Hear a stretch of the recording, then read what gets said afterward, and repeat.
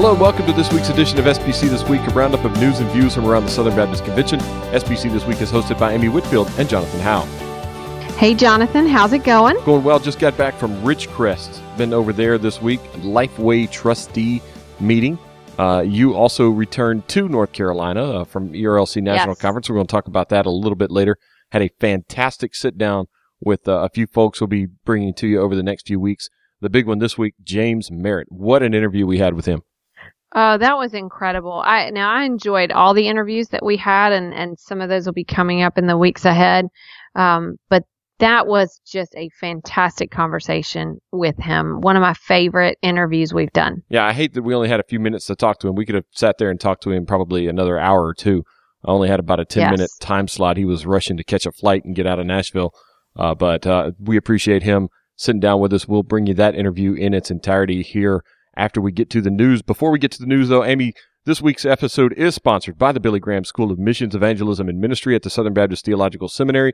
Whether you are preparing to plant or revitalize churches in North America or to take the gospel to places where Christ is not yet known, the Billy Graham School is committed to training the next generation of Great Commission leaders. Learn more about the Billy Graham School's MDiv, DMin, or other degree programs today by visiting sbts.edu/BGS. Again, that's sbts.edu/BGS. All right, let's jump into it. Amy, big news this week in Texas. Obviously, Hurricane Harvey and Southern Baptists are on the ground and helping out now that the hurricane has moved on. A lot of recovery work to go in the Houston area. Oh, man, this has just really been an incredible story to watch, and I'm sure I'm not the only one that has thought through, remembering Katrina, which was 12 years ago. And then for me, even just the Nashville flood from 2010, which was right after we had moved there, and just kind of a small snapshot of how devastating that can be, and doesn't even touch what they are going through there. It's just been an unbelievable thing to witness. But man, the pictures coming out of there of people working to rescue each other, of just folks going out with boats, of disaster relief workers, and shelters and centers being set up, that's been pretty phenomenal. Yeah, Jeff Metters, pastor in the Houston area, Southern Baptist pastor, and he has been going out a lot this week on boats. They've been going to apartment complexes, bringing people that are trapped on the second floor. The whole first floor is flooded and they can't get out of their apartments. They've been bringing people out. Just some amazing pictures that he's been showing with some of the rescues going on over there. Even Beth Moore got into the act once she got back. She was in New England this week for a Living Proof Live event. Couldn't get back to Houston because of the hurricane. Finally made it to Nashville, then to Dallas, and then finally made it down to Houston. And she's been getting after it as well with the people on the ground there. I saw her on TV earlier today doing an interview. Southern Baptists have shown up. We've seen that all over the media, and we've got a lot of Southern Baptist relief effort going on down there, thanks to David Melber and his Send Relief Squad. Yes, and we'll include in the show notes the story that was in Baptist Press about this, and also ways that you can help. So we'll keep an eye on this, Amy. I'm sure this is not the last we'll hear of the Hurricane Harvey relief efforts. They're probably going on for a while. A lot of cleanup and a lot of work to do in the Houston area. So please be in prayer and help donate to Send Relief if you can. We'll put a link in there. You can everything that you donate to Send Relief, 100% of that goes to relief efforts sponsored by the Southern Baptist. All right, moving on. We mentioned it at the top. The ERLC National Conference was here in Nashville last week. What an event that was, Amy. Yeah, it was really a great experience. Everything I heard was just really, really good. I learned a lot. I have some videos I want to go back and watch of sessions that I missed. Yeah, you missed the Friday night session, which was phenomenal. Yeah, I did. Now, here's the thing. A lot of the folks that were speaking on Friday night, I've heard them speak several times. That's true. And am always just very appreciative every time I hear Andrew Peterson or Sally Lloyd-Jones. But I was at a football game with my family nearby, so that was a good opportunity to be with them as well. But I want to go back and watch on video, as well as a few more that I didn't get a chance to catch. Highly recommend checking out Dean and Sarah's talk from Thursday night. Yes, agreed. As well as Jen Wilkins' talk from Saturday morning and the interview also with Ben Sass. All of those, Yeah. I got to see all of those, and they were just phenomenal. Yeah, the interview with Ben Sass was really really good, and I wanted to see that, but it was even better than I expected. It was just really incredible, some of the wisdom, and it was about, he's just written a book about sort of raising the next generation, and so that was what the focus was on parenting, really on raising children. And that was good. The panel that came up right after that, Nicole Lino was on that, Micah Fries. There were a handful of things that we really took away and have even been using in our home, some wisdom. One thing in particular that Nicole Lino had shared about 3 rules that their family has. Really, really good stuff. So I highly recommend. Yeah, and Nicole Lino was doing all of this with her mind also on Houston. Her husband Nathan is a pastor in the Northeast Houston area. From last I heard, their church had not suffered any damage, but he had stayed back in Texas, did not come to the conference, was supposed to be there. Did not come, though. Yes. And Nathan was not there, but Nicole was. And Nicole, she was on a panel, a couple of panels actually, and did a phenomenal job, but an even better job when you think about, what her mind might have been thinking about during those panels, knowing of all the uncertainty going on with Harvey hitting land and coming into the Houston area while the conference was going on. So ERLC, phenomenal job by everybody. Elizabeth Graham, the entire team that put on the event, just phenomenal job. It was very good. All right. ERLC trustees also met last week. They approved an increased budget of $4.234 million and elected Trevor Atwood, who's a pastor of City Church in Murfreesboro, a good friend, as the chairman of the board. Yes, and they also gave a couple of awards. This is something that they do. They gave the Richard Land Distinguished Service Award to the governor of Tennessee, Bill Haslam, and then the John Leland Religious Liberty Award to the Little Sisters of the Poor. So the trustees unanimously approved those. And they're different things. The John Leland Award goes to any person or group that shows a deep commitment to religious freedom. So the Little Sisters of the Poor is no stranger to many of us who've tracked the news about their court case with the contraception mandate question in with respect to Obamacare. So that's not really a surprise for sure. And so the trustees unanimously approved those awards as well. All right. Also, while the ERLC meeting was going on, a coalition of about 70 Southern Baptist leaders and other evangelical leaders met and released the Nashville Statement. That released this week. Language was finalized last week, and it is a statement on affirmations and denials consistent with the church's long-held teaching on human sexuality. Yes, and I'm sure many people who are listening heard about this from somewhere. It got quite a bit of attention. It was in our local newspaper here. I'm sure there was a lot of coverage in the Tennessean, given that it was called the Nashville Statement. At one point on Tuesday evening after it was released, it was trending pretty strongly on Twitter. Yep, number 3 worldwide, I think, and number 1 in the nation. Right. I don't know that we've ever really had anything that's trended at that level. The last thing I can think of was when the Robertsons had their brouhaha with A&E and the show. Yeah. That's the last time I can think of something that was, quote, evangelical Dynasty. Related. Yeah, the Duck Dynasty stuff. Yeah, that was, Duck Dynasty. quote, unquote, evangelical related, trending like that. Right. But certainly this is a very polarizing conversation. There's a lot of strongly held opinions on both sides of this discussion. And so the chatter was really heightened from it. But this was a very clear statement. We'll put a link to the Baptist Press article that shares a little bit more about it, lists some of the higher profile names that had signed it. But I would say I'm still continuing to see things. It's not trending worldwide anymore, but I'm still continuing to see things on social media and in the news. I imagine that will last for a few more days. It probably will, Amy. And some big news from your neck of the woods. We talked about this whenever the program was announced, but last week, the first degree program for the North Carolina Field Minister program was launched at Nash Correctional Institution in Nashville, North Carolina. Not Nashville, Tennessee. Nashville, North Carolina. That's correct. Because of that, I actually have to be clear when I'm here. It's about an hour from Wake Forest, maybe an hour and a half. And people will ask me where I'm from, and I'll say Nashville, and they think Not Nashville, the North correctional Carolina. institution.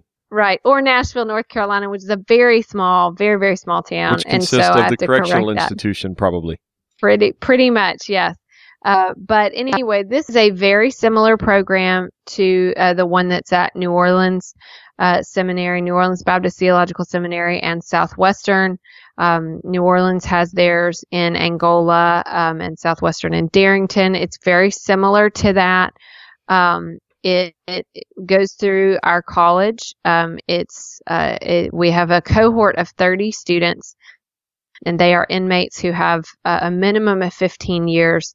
And it's, they come to Nash Correctional Institution. They're transferred to Nash for 4 years, where they go through our program. They graduate with a bachelor's degree, and then they are transferred back to the facility where they were, and then hopefully they're a service. They are serving in their context there, and the goal is just long term reform and really changing and being able to minister in those places. And so it's a partnership with the North Carolina Department of Public Safety, and then Game Plan for Life, which is Joe Gibbs. Coach Joe.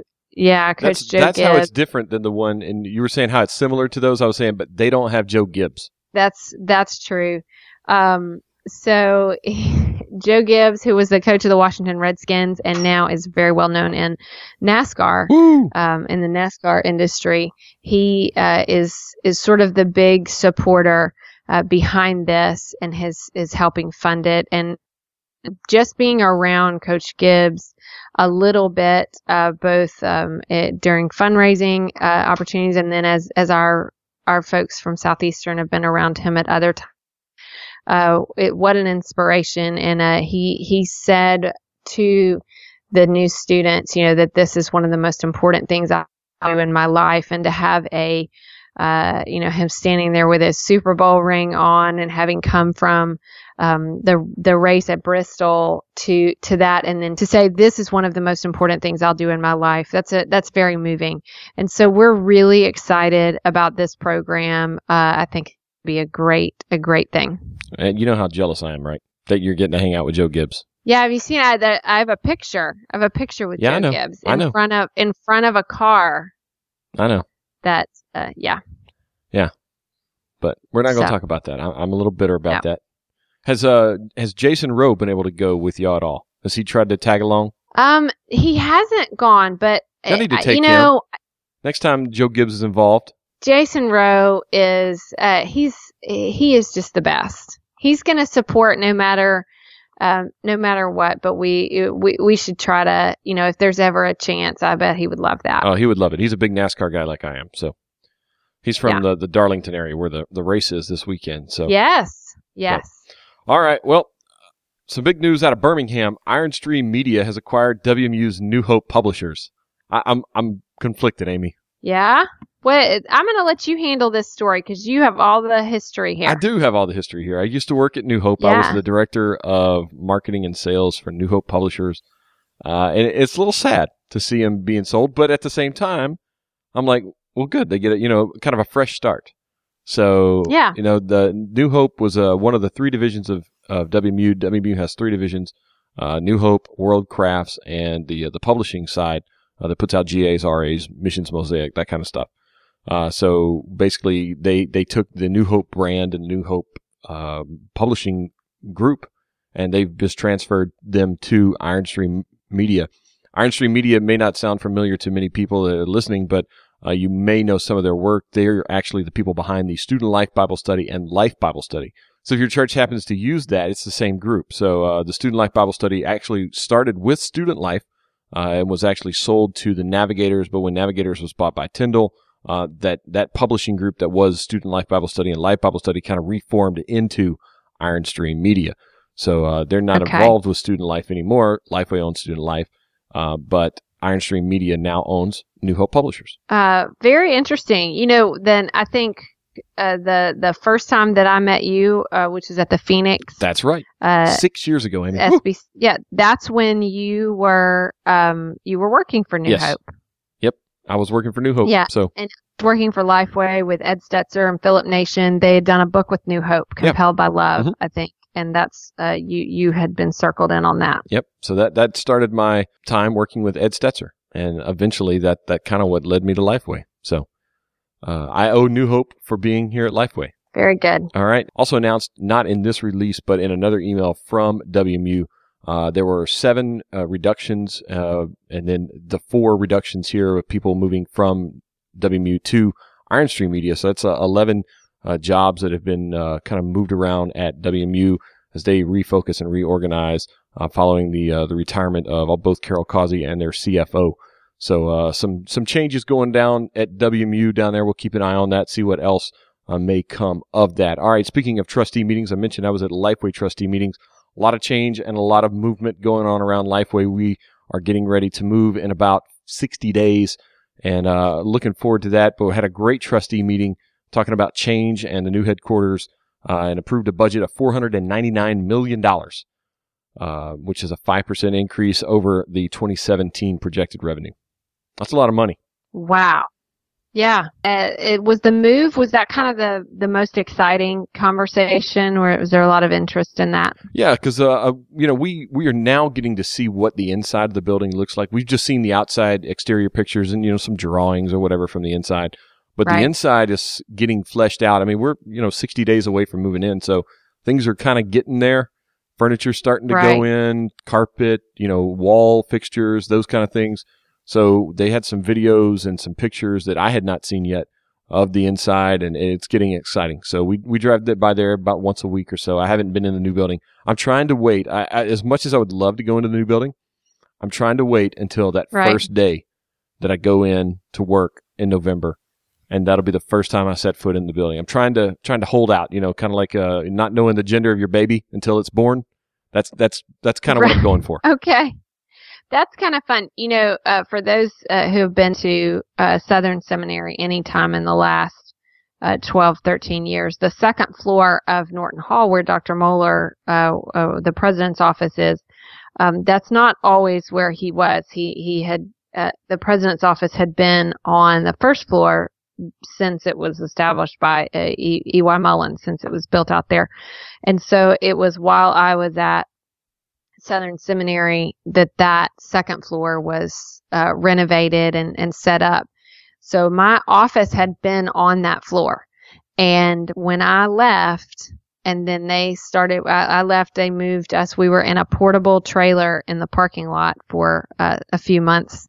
A few of us were, but when I moved out, I remember they started to do the renovations, and I thought, I do not want to walk upstairs until this is all done. I don't want to see anything in process. So for about 4 months, maybe even 5 months, I didn't see anything, and it was the most fun thing to just walk upstairs and see this new. Now we moved to the spot where the president's office had been. But just to walk upstairs and see the finished product, it's kind of a cool experience. Yep. So I'm looking forward to that. So I'm going to try to hold out. I may get drug over there. Who knows as we get closer. But it's still active construction site. So not too many people are going over there right now. Every once in a while, Dr. Rayner goes over, but I'm going to try to hold out until November. So we'll see. Excellent. Also this week, the SBC's Brotherhood had a 20-year reunion, which marked the closing of the entity. You might have remembered in 1997, the Covenant for New Century really combined a bunch of entities, and the Brotherhood Commission was folded into the North American Mission Board with the Radio and Television Commission and the Home Mission Board. So those became NAM. But about 60 former staff members, trustees, and volunteers from the Brotherhood Commission gathered this past week in Memphis and for a 20-year reunion. So that's kind of cool. I know Carol Pipes went over to that. She worked at the Brotherhood and said she had a good, nice time, and they were able to walk around the old building, the tour of the old building in the Midtown Memphis area. Oh, that's really neat. Do you know when I first heard of the Brotherhood Commission? No, I did not. It was just a few years ago, maybe in Baltimore. Really? I want to That say long? it was in Baltimore. Wow. Yeah, when we were there for the annual meeting. I'm pretty sure it was that year. Because I didn't grow up Southern Baptist, this was not an entity that I heard of. Someone actually listed it in a motion along with other entities. And you were so like, there, what's that? there was, yeah. So it was just a mistake. Just Was that someone trying to list. Was that the motion calling for Lifeway to do men's ministry? I don't remember. It seemed to We me. had one I of don't those a couple think, years ago. It's possible. Yeah, but I don't know that it was that one. I think it was something where it was asking different entities what and they were listed doing it as on a something. real entity. Right, and it was listed among like 10 or something. See, and that's why we have SBC this week, to educate people that the Brotherhood Commission That's went away right. 20 years ago. Right. But I remember thinking, what is that? And at first I thought it was just kind of A lot someone of had people are made up. probably thinking that. Right. So at first I thought, did someone just make up that entity? And then I learned that it had been an entity. But just someone didn't get the memo or whatever. But anyway, that's the first time I'd ever heard of it. But this is really cool. And when you have something like this, and I think it was probably a good decision the way some things were merged together and consolidated. You still have that camaraderie that comes from working together on a ministry that's gone. And what a great thing for them to get to come back together. All right, well, that's going to do it for us this week with the news, and we talked about it at the top of the show. We've got a great interview for you this week and in the next few weeks, but this week we're starting off with Dr. James Merritt. Joining us this week on SBC This Week is Dr. James Merritt. He's a pastor at Crosspoint Church in Duluth, Georgia. Dr. Merritt, thanks for joining us today. So honored to be with you. So we're recording this at the ERLC National Conference. You're in here. You just finished a panel. Yes. Tell us just a little bit real quick about the panel today and what your role here at the conference has been. Yeah. Well, I'm on the ERLC Advisory Board, and honored to do that. Real excited about Russ Moore's leadership and all the men and women who support him. I was actually on a panel talking about fathers being godly fathers, and I was on there with Kevin Smith and Danny Aiken, and had some great questions. We talked about everything from, what is the difference between a biblical man and a chauvinist to, what are the things that hinder you from a man from being a godly father, and just to the need for men to step up both in the church and in the home and in our society and be men of God. That's fantastic. And there have been so many great panels the last couple of days, and I know that was a great addition. Kevin Smith and Danny Aiken have both been guests of the pod, so now this will make 3 for 3. So you have served in many capacities in the SBC. So people have known of your leadership as a statesman for a long time. One thing that has really popped up in recent years was last year at the SBC annual meeting in St. Louis. So in the 2016 meeting, there was a speech that was made on the floor and an amendment to a resolution about the Confederate flag. So that got a lot of internet play. We even have an audio clip. We're going to share that as well. So we'll drop that right here. Everybody take a listen. My fellow Southern Baptists, I'm not speaking to you today just as a pastor of a church. I am the great-great-grandson of 2 men who fought in the Confederate Army. One is buried in a Confederate cemetery in Lynchburg, Virginia. One fought in the battle of my hometown, Atlanta, Georgia. I cannot undo what they fought for, but they cannot undo what I wish they had done and what I pray we will do today. Make no mistake, this is a seminal moment in our convention. I believe that God has brought the SBC to both the kingdom and our culture for such a time as this. What we do today with this issue will reverberate through this nation not just today, but I believe 100 years from now. This is not a matter of political correctness. It is a matter of spiritual conviction and biblical compassion. We have a golden opportunity to say to every person of every race, ethnicity, and nationality that Southern Baptists are not a people of any flag. We march under the banner of the cross of Jesus and the grace of God.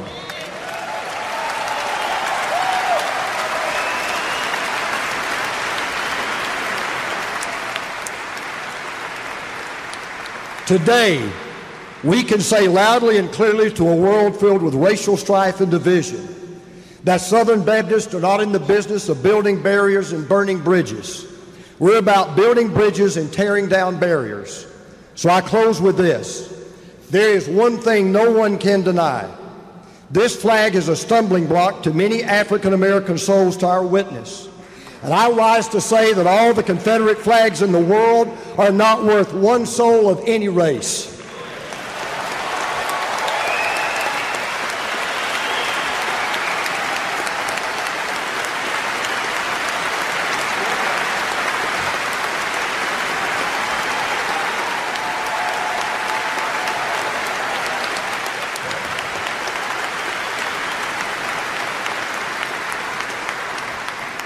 So my fellow Southern Baptists who I love with all of my heart, and thank God that I will die a Southern Baptist, I ask you to join me as one to support both this amendment and this resolution.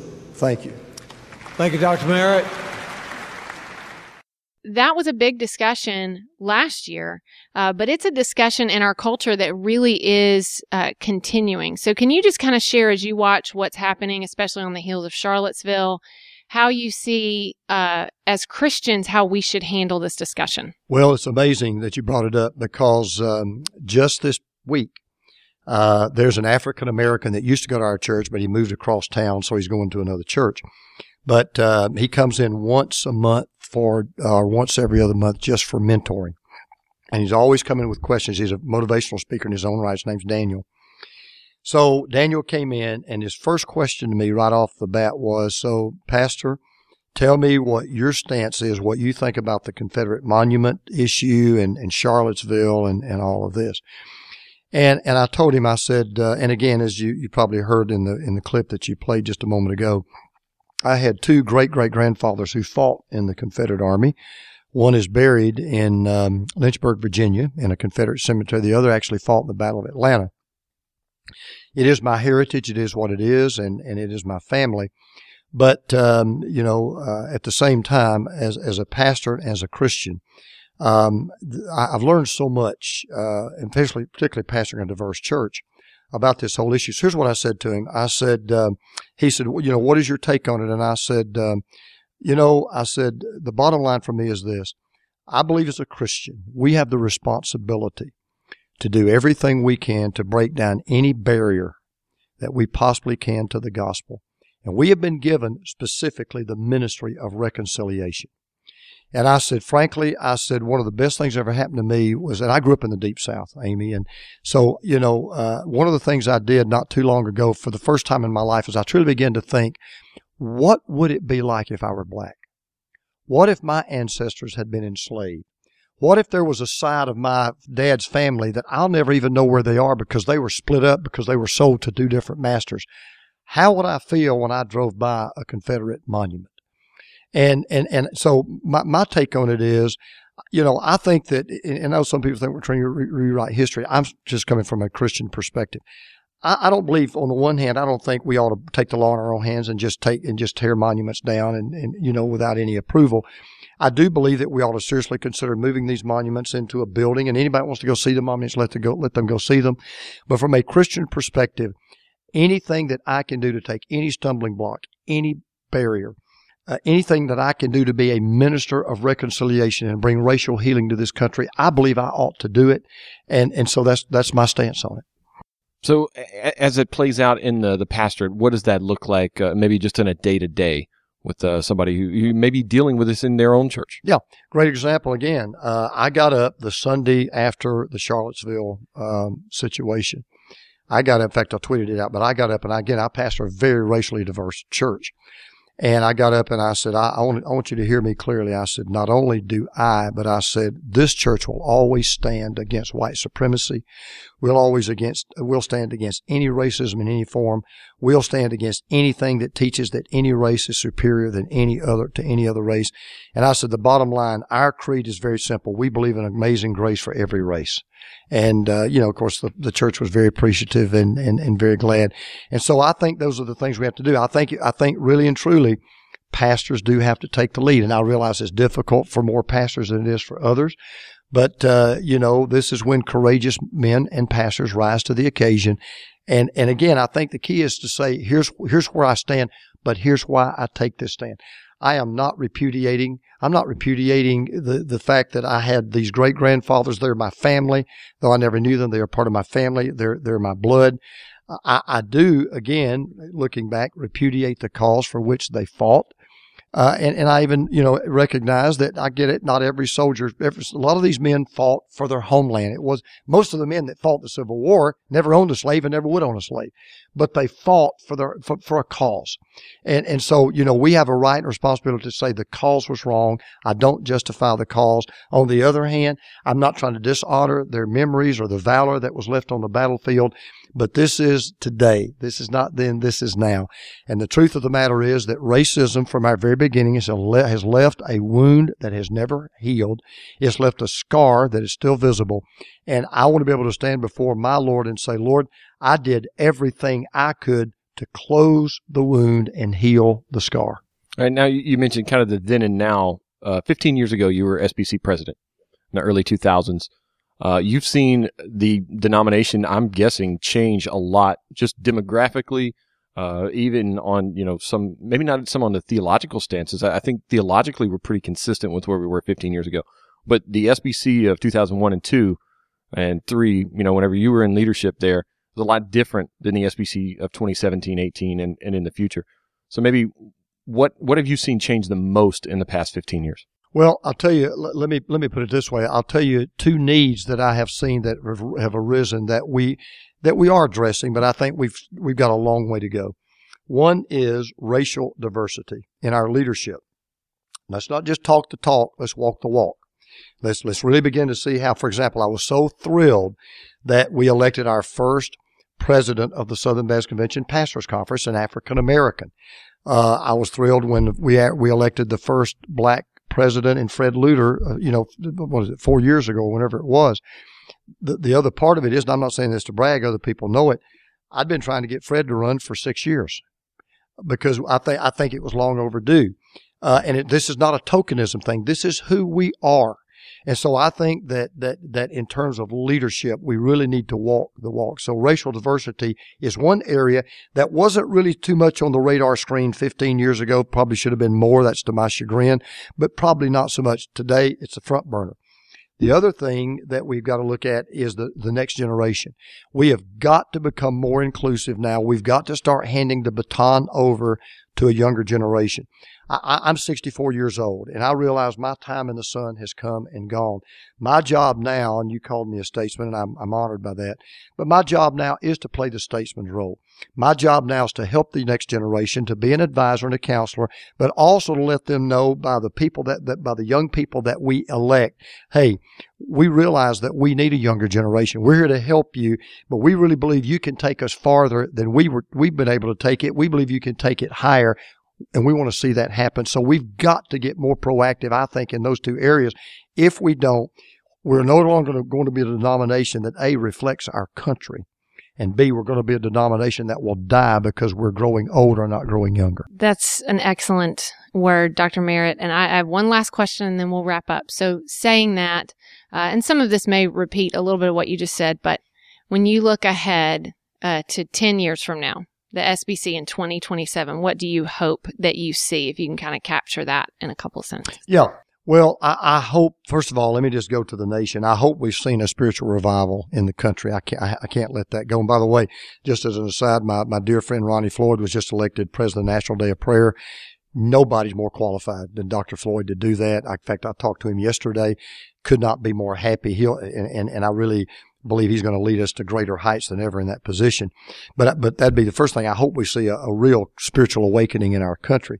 But I guess what I hope to see in 2027 again is when I see people either in denominational positions of leadership, or I see people up on the stage, I see people that reflect not only our nation, but people that reflect our convention and who we are. I hope that I see basically across the board a younger generation that's also diverse, that is really carrying the torch higher and making the light of the gospel burn brighter than ever. And then the last thing, and I guess most importantly, I hope to see is a denomination that's truly taking the Great Commission seriously, and we're seeing more people saved in our churches than ever before. Thank you so much for taking the time to talk with us. This has been a great conversation, and we really appreciate your service to the SBC. Jonathan, Amy, thank you very much. Jonathan, that was just an unbelievable conversation. And I really, really appreciate Dr. Merritt for sitting down with us. He's a fantastic leader in the Southern Baptist Convention. We are so proud to have him as a former SBC president. And thanks again to Dr. Merritt for stopping by and talking with us and making the time. I look forward to hanging out with him in the future some more. So thanks again to him. That's going to bring us to my favorite part of the week, this week in SBC history. Amy, blow our minds. All right, we're going to go back to 1973. And this is a story that was in Baptist Press. It actually doesn't give a date for when this happened, so I don't know what exactly was happening on this week. I guess it was when this show was being taped. It was a show that was going to air on throughout the few weeks of September. But there was a television show called Spring Street USA. It was a weekly syndicated television show from the Southern Baptist Convention. Oh, and so we're going back to TV shows this week, huh? Yes, we are. And so No Truth Quest, California. That's right. So this caught my eye, and here's why. Because it was in Nashville. The headline was Spring Street USA schedules top Christian entertainers. But the very first person that it mentioned that was on it was Minnie Pearl.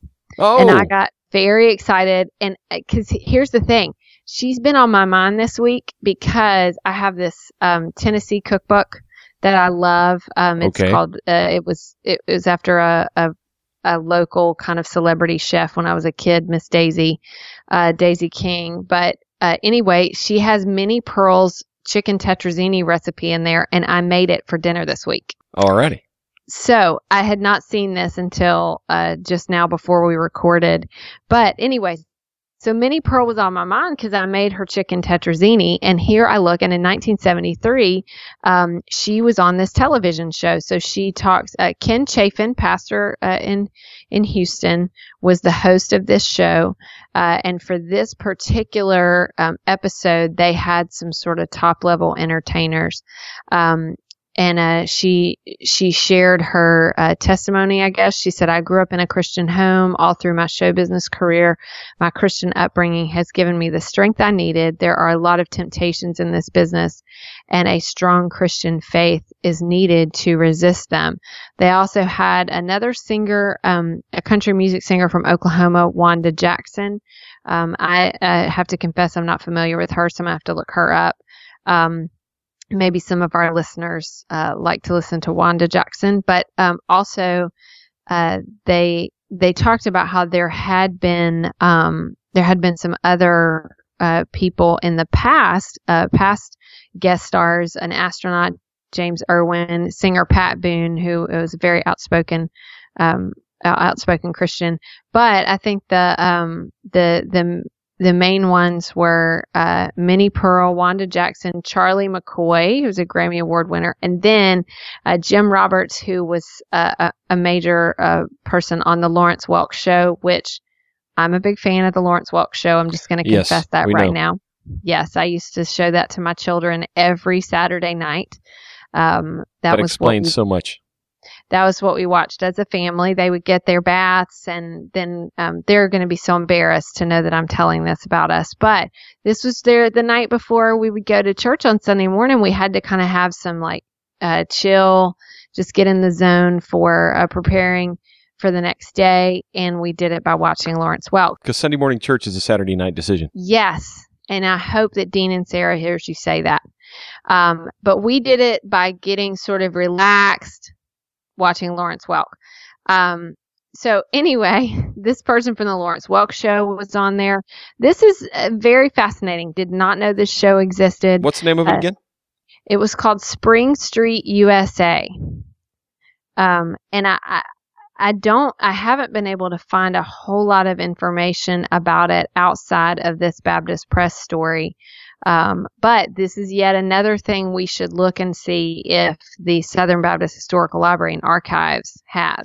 Well, you just talked to Taffy today, so yes, you should have asked. Yes, I hadn't looked this up yet. I hadn't found my. Well, we talked to so. Taffy now. We're gonna meet with her in about 3 weeks, so Yes. we can bring it up. Just jot this down and make sure we talk about it.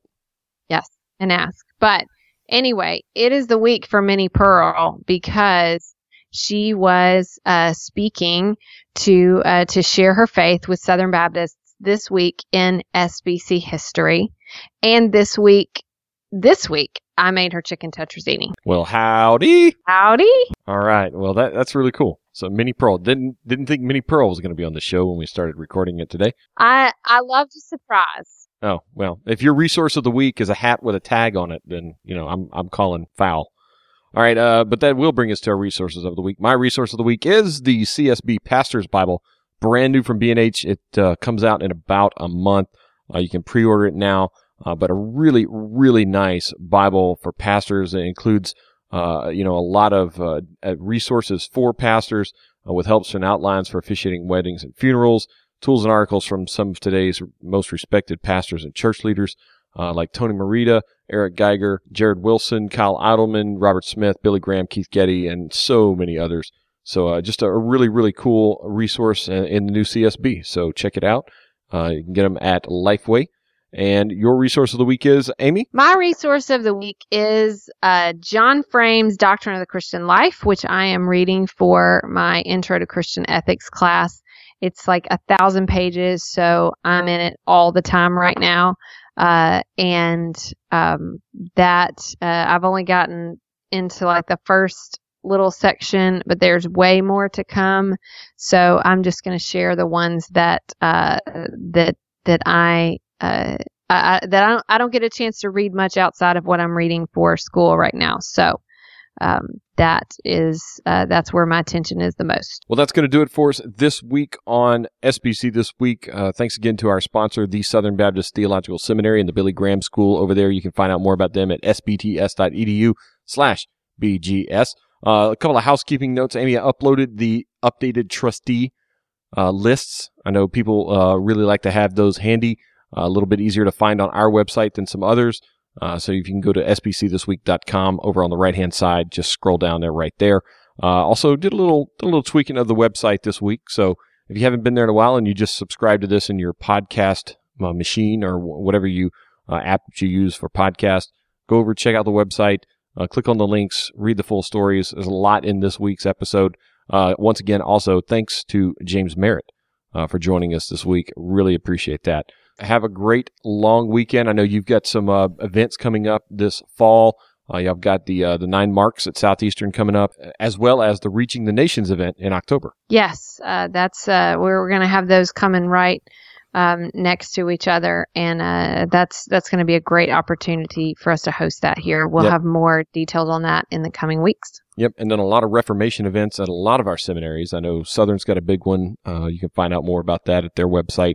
But just so many things going on this fall at our Southern Baptist seminaries event-wise. So if you're near one, check them out. And if not, well, head on over to one. I'll be at the For the Church event at Midwestern later in September as well. So a lot going on. We got executive committee in just a couple of weeks. Yes, time is really flying. I can't believe it's already here. That's going to do it for this week. Have a great Labor Day, and we'll see you next week. See you next week.